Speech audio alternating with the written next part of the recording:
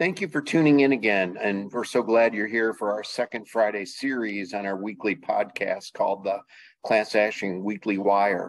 I'm Jerry Maatman, a partner at Duane Morris, and joining me today via Zoom is my colleague and fellow partner, Jen Riley. Thanks for being here, Jen.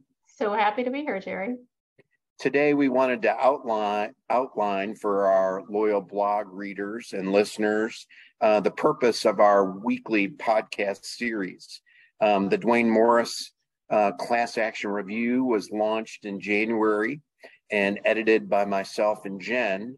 The review is a one-of-its-kind publication, an essential desk reference for corporate counsel and business leaders that impacts all areas of class actions in corporate America. So in this podcast, we wanted to assemble subject matter experts who would explain and analyze the key white-hot and cutting-edge issues that are underlying the class action world. Jen, could you tell us and share with us your thoughts about this podcast series? Yeah, absolutely. So we will be covering and plan to cover myriad substantive areas.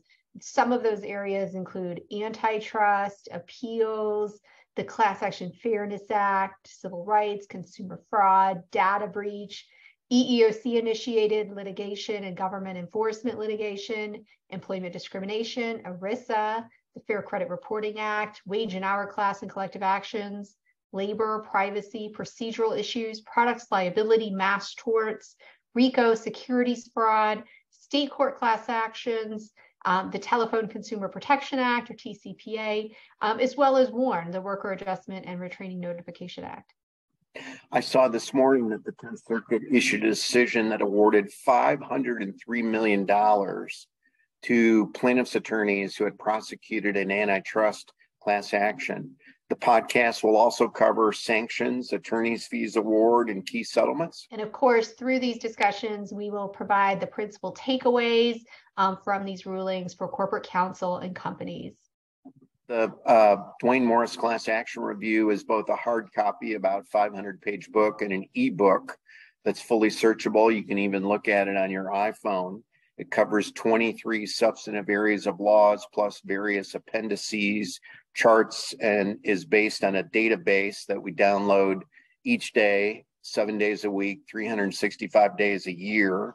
And it analyzes and makes sense of that array of rulings. Do you use that book every day in your practice, Jen? Absolutely. And our vision for this podcast is to break down those decisions as well as key trends in all of those areas of law, since class action litigation continues to present one of the most significant risks to corporations and corporate defendants today. With the growth in class action litigation over the past year, there's no scarcity of topics. There are breaking developments basically every day. Will the podcast also talk about those current events? Absolutely. The podcast will help listeners navigate these areas and these challenges through this Class Action Weekly Wire. Well, we hope everyone joins us. And if any listeners have ideas for various topics or things they'd like our subject matter experts to talk about, we'll feature those on the weekly podcast also. Thanks so much, Jen. Thank you. Thanks for having me today. And thank you to our listeners for tuning in.